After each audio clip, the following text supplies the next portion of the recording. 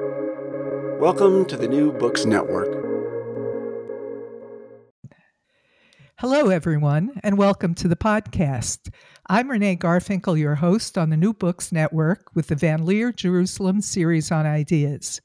We're always glad to hear from you. The email is vanleerideas@gmail.com. I'm pleased to welcome Michael Sandel to the show today to discuss his recent book, The Tyranny of Merit: What's Become of the Common Good. Michael J. Sandel teaches political philosophy at Harvard University. His writings on justice, ethics, democracy, and markets have been translated into 27 languages and are aimed at taking philosophy out of the academy and into the public. He's been quite successful at that. China Newsweek named him the most influential foreign figure of the year.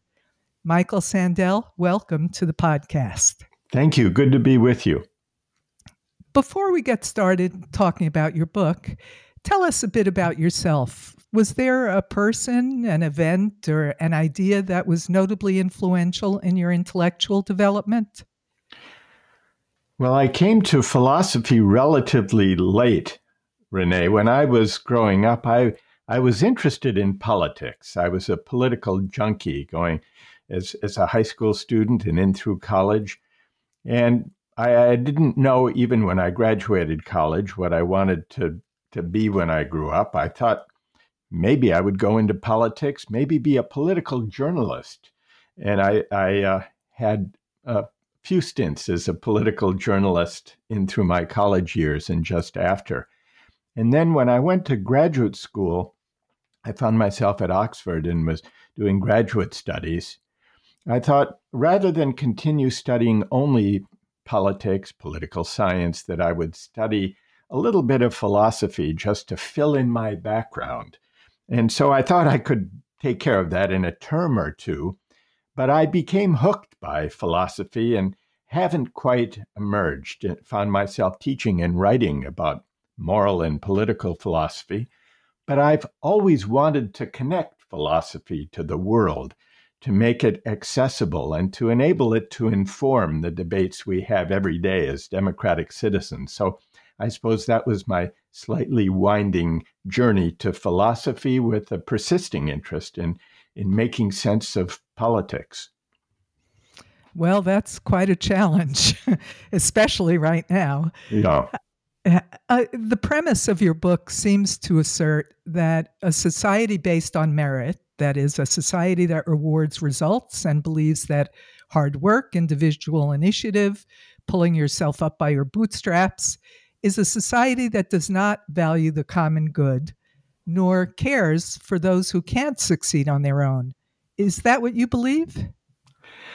Well, more or less, yes. And it's paradoxical on its face, because merit generally is a good thing. If I need surgery, I want a well-qualified surgeon to perform it. So merit, qualification in assigning jobs and social roles, that's a good thing. And it's also a good thing to remove barriers to success and achievement so that nobody is held back, so that everyone should be free to exercise his or her talents to the fullest. And yet, I write about the tyranny of merit. That's the title of the book. So how does merit become a kind of tyranny? I think it happens when, as we've seen in recent decades, the divide between winners and losers deepens. We've seen how this poisons our politics and drives us apart. It's partly about the deepening inequality, economic inequality of recent decades. But it's not only that. I think what's really created the polarization in our societies has to do with changing attitudes towards success that have accompanied the deepening inequality.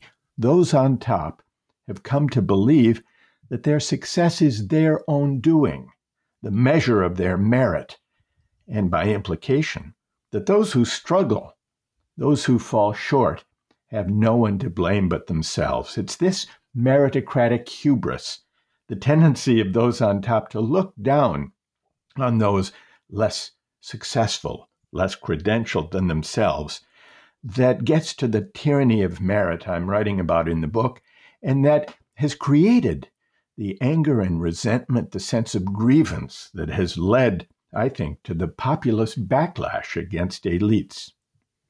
Well, is that really something new? After all, the impoverished dairyman in Fiddler on the Roof lamented, "When you're rich, they think you really know." That was based on a 19th century short story. Right. So, are we in this time period more likely to ascribe hubris to the rich and successful than previous generations?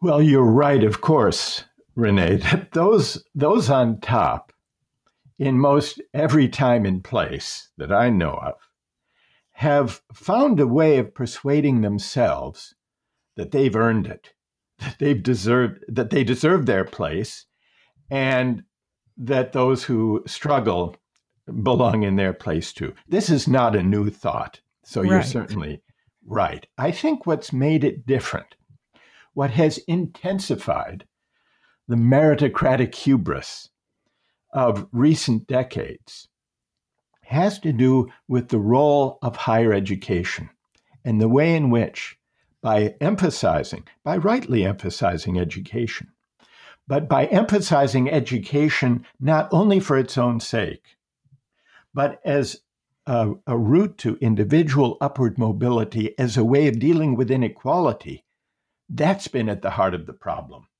What we've really seen if you look at our public discourse, and I track this in the book over the past 4 decades, is a growing emphasis on telling people the response to wage stagnation and inequality brought about by globalization is not to deal with that inequality directly as a structural problem of the economy, but to offer a way out, to offer a way up, and to tell people, if you're worried about your place in the economy, if you're worried about stagnant wages, go to college, get a degree. What you earn will depend on what you learn. You can make it if you try. This has been a kind of mantra proclaimed by mainstream politicians across the political spectrum, Democrats and Republicans alike. And this is something new. We have created higher education as the gateway, as the arbiter of opportunity in a market-driven meritocratic society. And this has led us to assign honor and esteem to those with college credentials, those who have a university degree, preferably from a prestigious place. And this has had the effect of reinforcing the sense of hubris. I did it. I got the degree. I won admission to a prestigious place.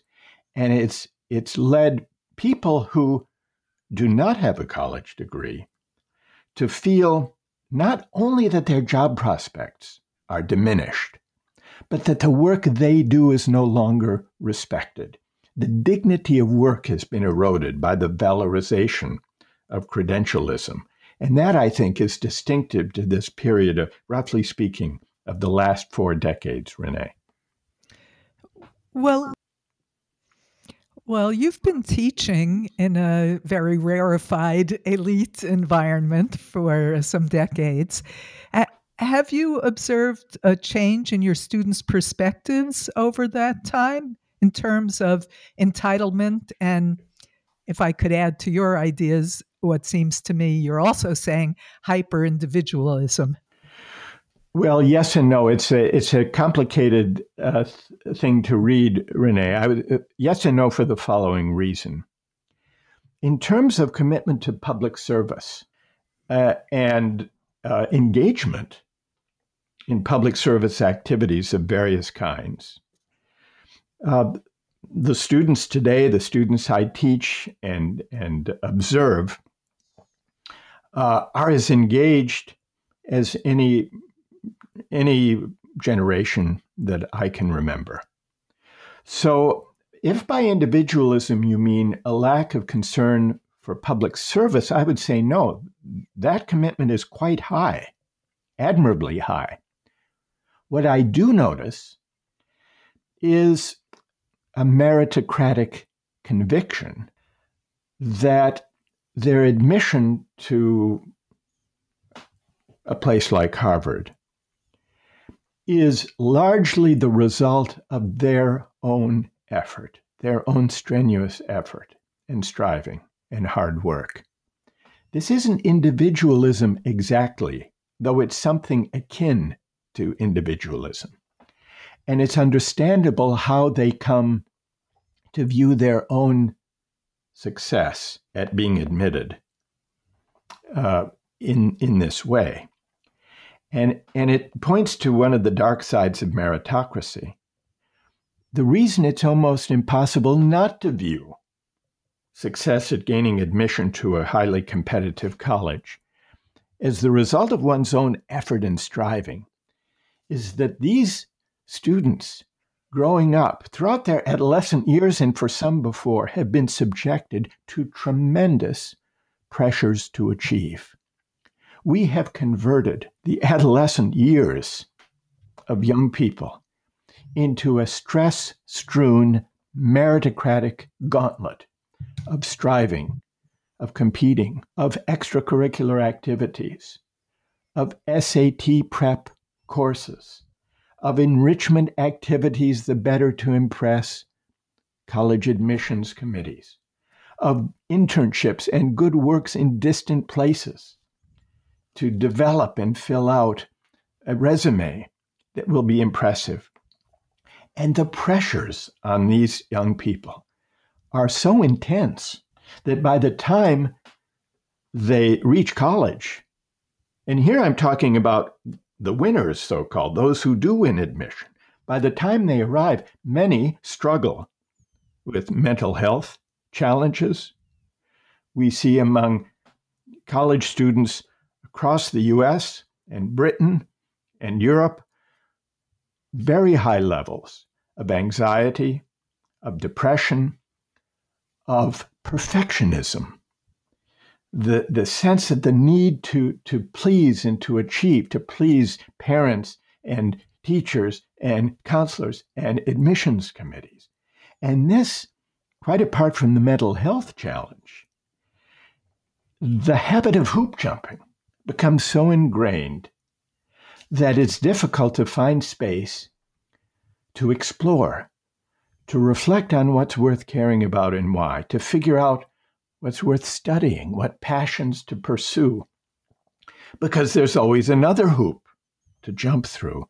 This I do see in my students, which is perhaps a roundabout way of answering your question, Renee. It isn't individualism exactly that's the problem, if you mean a selfish disregard for those for the less fortunate. It's not that.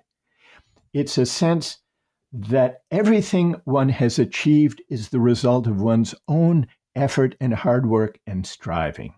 And this feeds the meritocratic hubris that actually can coexist with this public service orientation, paradoxically enough. So it's a complicated story, but it's one that reflects the deep imprint and the pressures that a highly competitive meritocratic society inflicts, even on the so-called winners, never mind the damage that it does to those who are excluded, who aren't equipped to compete, and who therefore are consigned to jobs that are subject to the wage stagnation and the outsourcing that we've seen in recent decades.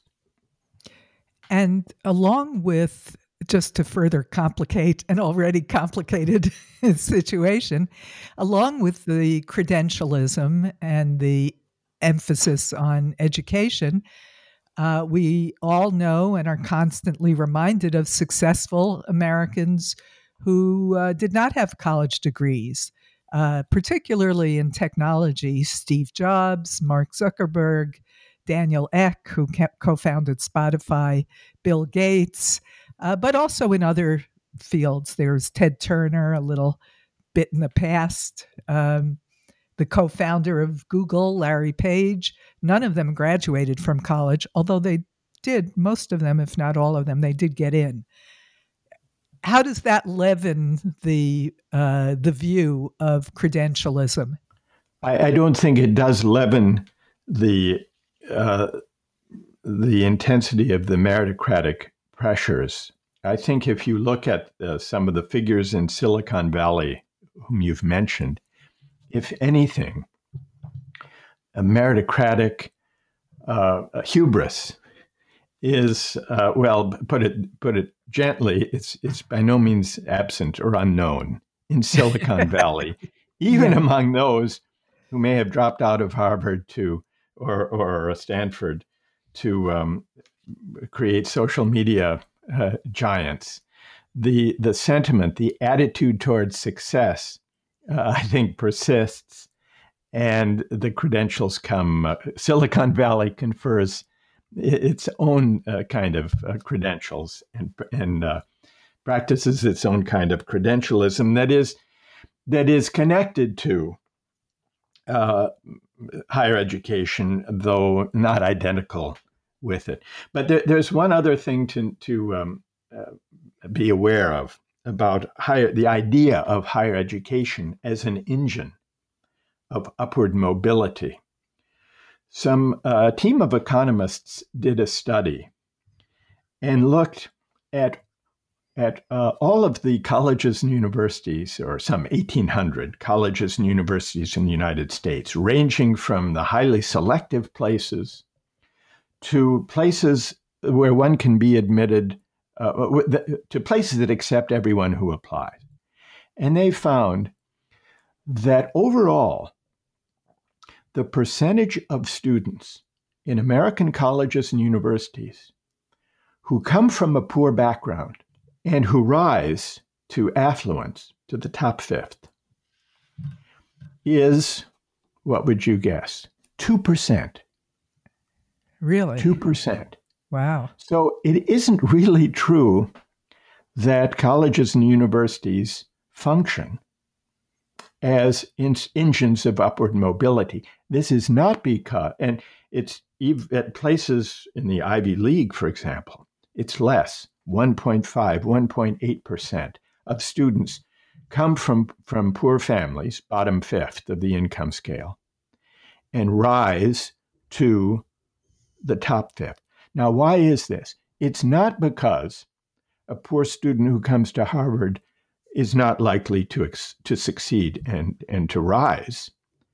They typically do and will.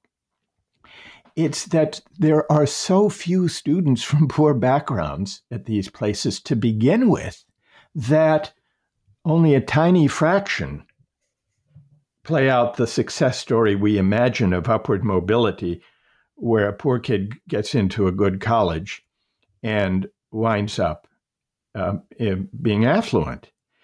You can think of it this way. Higher education in America is like an elevator that works very well, but an elevator in a building that most people enter on the top floor. So it's a mistake to think that higher education is a powerful engine of upward mobility. And this is why, and here I suppose we begin to get into an alternative way of thinking about our society and about success.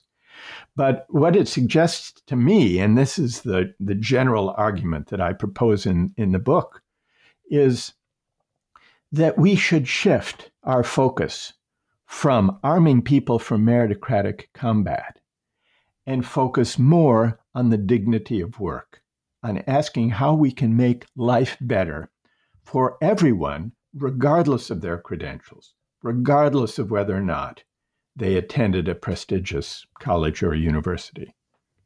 One of the things that you talk about, perhaps in that context, but certainly related to it, is the state of moral and civic education in America.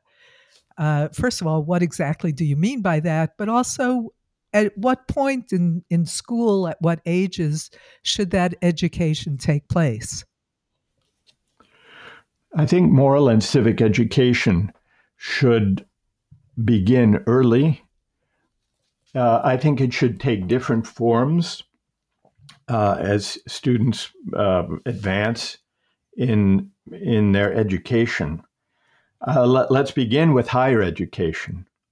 I think that colleges and universities should expose students to courses in ethical reasoning, in moral reasoning, in the history of political thought, and also in the ability to argue and reason together about hard ethical questions on which we often disagree.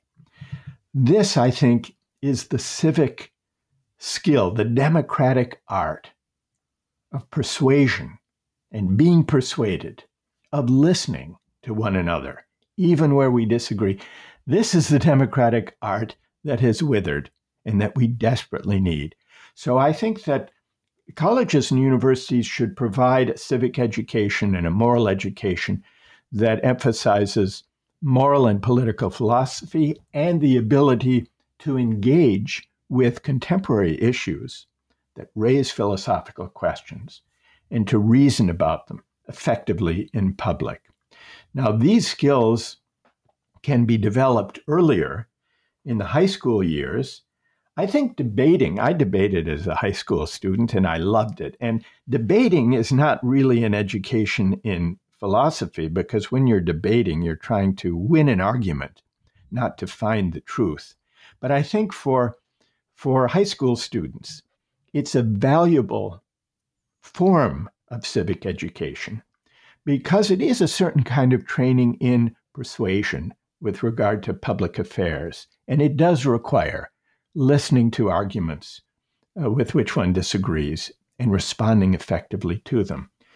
But I think that I think civic education and moral education should begin even in primary school, not in terms of philosophy, but through the use of imaginative literature and historical narrative to expose even young students to stories, to narratives, be they literary narratives or historical narratives, that are rich with questions to discuss, questions about what's the right thing to do, questions about what's fair, about how this or that character should have acted, about how we should judge this or that historical figure or movement. So I would begin early, Renee, even in primary schools, with a narrative-based kind of moral and civic education, where students read compelling stories and discuss them and offer their views about them, and where competing values are explored. Then more formalized kinds of debate into the high school years, and then moral and political philosophy in higher education, in college and university. And I don't think we do this nearly well enough. And I think that the empty state of our current public discourse partly reflects that moral and civic education is woefully inadequate. So I think that the educational system has an important role to play, but it can't do it alone. I think the media also has to provide forums for moral and civic discourse that go beyond the shouting matches to which we are relentlessly exposed in the name of political debate on cable television and talk radio and social media. So I think we have a daunting task in reviving the lost art of democratic public discourse, and that I think our educational institutions and also the media and civil society have an important role to play in trying to pull us out of the dumbed down, hollowed out shouting matches that pass for public discourse these days. I'm glad you mentioned narratives. You mention in the book something called luck egalitarianism. And Tell us about that and how it relates to the increasingly popular narratives of victimization that we hear from every corner. Luck egalitarianism is a philosophy. A group of philosophers advanced the view during the 1980s and 90s that a just society is one that compensates people for bad luck, compensates people for misfortunes that are not their own doing, but that holds people responsible for everything else about their lot in life. That's the basic idea of luck egalitarianism. And it seems generous in a way because it says people should be helped if they suffer due to factors that are no fault of their own. That seems generous. But there's a harsh side to the luck egalitarian philosophy, which is that before we help people, before we consider there to be a public responsibility of support for our fellow citizens, especially those who struggle, we have to conduct a kind of inquiry to figure out, now, why exactly are you struggling? Why exactly are you without work or unable to feed your family? To what extent was it bad luck? And to what extent could you have made choices in life that would not have landed you in this predicament? Now, it's understandable why philosophers and politicians would want to make that inquiry, because it seems to affirm the idea of individual responsibility for one's fate. But the harsh side that it expresses is connected to what I've called the dark side of meritocracy. The dark side is that unless it can be shown that your struggles were nothing to do with your making, then we don't owe you anything. I think that's too narrow an idea of what we owe one another as fellow citizens, as fellow human beings. It's deeply at odds with the idea of solidarity or the sense of community that says we're all in this together. And some people struggle for lots of reasons, maybe having to do with the lives they've lived, the choices they've made, the talents they've been blessed with. But a decent society provides that everyone has decent access to health care, regardless of their ability to pay, access to a high-quality education for themselves and their kids, regardless of their inability to pay, and regardless of the difficult circumstances that they find themselves in. So this is where luck egalitarianism, in a way, is a philosophical expression of the intensified meritocratic emphasis that we've experienced in recent decades. And if I could just add, Renee, one thing about what's distinctive, and this goes back to a question you put earlier, what's distinctive about meritocracy today? Meritocracy is a relatively recent term. It was coined in 1958 by a British sociologist, Michael Young. And when he coined the term meritocracy, he was not setting it out as an ideal, as a vision of a just society. He coined the term in describing a dystopia that he saw unfolding. The British class system was breaking down. This was a good thing. Children of the working class were increasingly having access to education and jobs. This too was a good thing. But Michael Young saw, when he described meritocracy using the term for the first time, he saw that ultimately, if we created a society where everyone believed that the successful had earned their success, and that those who struggled deserved to have fallen short, that would be a recipe for disharmony and for the erosion of any sense of community. He glimpsed this. And not only that, Renee, he predicted that by the year 2034, this was a kind of dystopian scenario he was writing. By 2034, he predicted a populist revolt against the meritocracy that would overthrow it. He predicted that in 1958? Except it came 18 years ahead of schedule. That is impressive.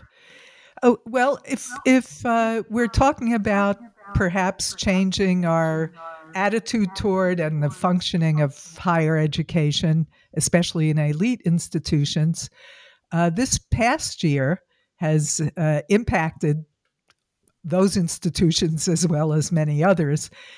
How do you think the past year of remote learning affected elite institutions? Do you think that people are rethinking its value and looking at alternatives, or just waiting for it to end? I think mainly they're waiting for it to end. But I think the experience of remote learning, and this past semester, all of the courses at Harvard were taught remotely, as was the case in many places. I think it is going to lead to a blend, a kind of hybrid between in-person teaching and the use of online or produced components for teaching and learning. And some of this can lead to creative new possibilities. But I think for the most part, people are just anxious to get back to in-person teaching and learning.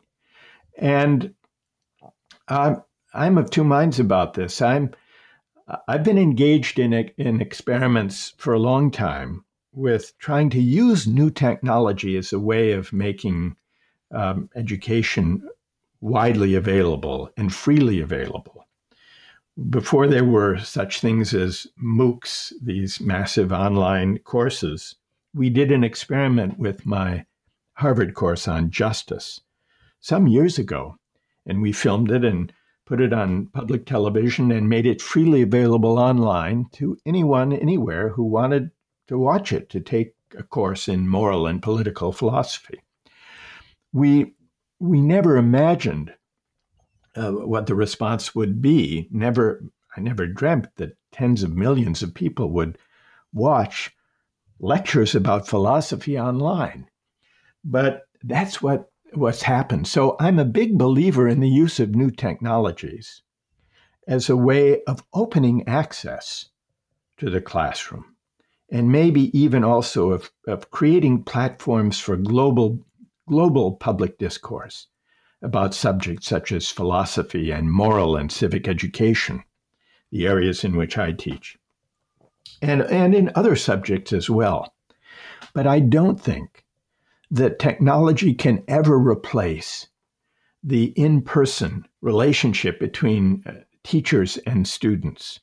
And so if we're to incorporate some of the experience of remote learning that we've had during this pandemic, I think it should be not to replace, but to supplement traditional forms of in-person learning. Finally, Michael, you urge people become more humble. Your book promotes the value of humility, and it is, in fact, a revered characteristic, but one that's particularly hard to sell to America, a country where if one wants to be president, he or she has to spend 2 years traveling the country, asserting that out of 330 million, they are the best person to run the country. How do you envision changing this uniquely self-assertive society? Self-assertion can be a virtue, Renee, up to a point. Yes, that's true. But I think we've reached and exceeded that point, not only with regard to presidential candidates. People who run for president historically have been ambitious people. But what's happened in the last several decades is that attitudes towards success have changed in ways that we've been discussing across the society, not only among the political class, but among the professional classes, and among the credentialed classes, among those who have benefited most from the last 4 decades of market-driven globalization. I think so. What's the prospect of changing this or of being more reflective about it? Well, one possible opportunity for reconsidering the path that we're on may actually come from this experience of pandemic. In a way, the pandemic has revealed, highlighted in sharp relief, inequalities that were already present in our society. But those of us who had the luxury of working at home during the pandemic have come to realize, can't help but realize, how deeply we depend on workers we often overlook. I'm thinking not only of those in the hospitals caring for COVID patients, but I'm thinking also of delivery workers, warehouse workers, grocery store clerks, home healthcare providers, childcare workers. These are not the best paid or most honored workers in our society. But now we're calling them essential workers, and we are applauding them, and we're putting up signs and banners thanking them. And all of this is a good thing, provided this sense of appreciation doesn't disappear when the pandemic recedes. This could be a moment for a broader public debate about how to bring their pay and recognition into better alignment with the work they do. The people we're calling essential workers now during the pandemic are not, for the most part, from the credentialed classes. Most do not have a 4-year college degree, and yet we recognize how important is the work they do. So a political agenda focused on the dignity of work could take as its starting point this recognition. But you also asked, Renee, about humility. And this suggests that whatever we do in terms of reconfiguring the economy, the better to recognize and acknowledge the dignity of work. I think we also need a kind of moral and spiritual turning. And by we here, I'm speaking to the successful, to those who've found their way, one way or another, to the top. And that means asking certain questions of ourselves.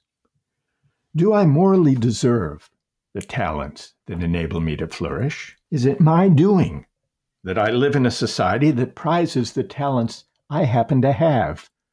Or are these things my good luck?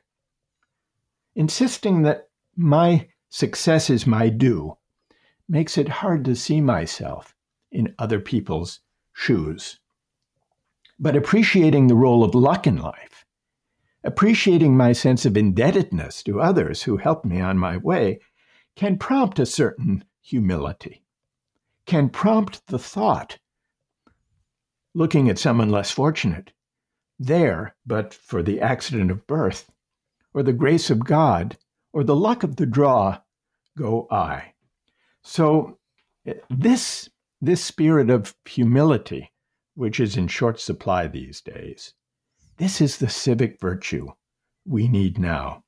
It can be the beginning of the way back, Renee, from the harsh ethic of success that drives us apart. And maybe, just maybe, it could point us toward a less rancorous, less polarized, more generous public life.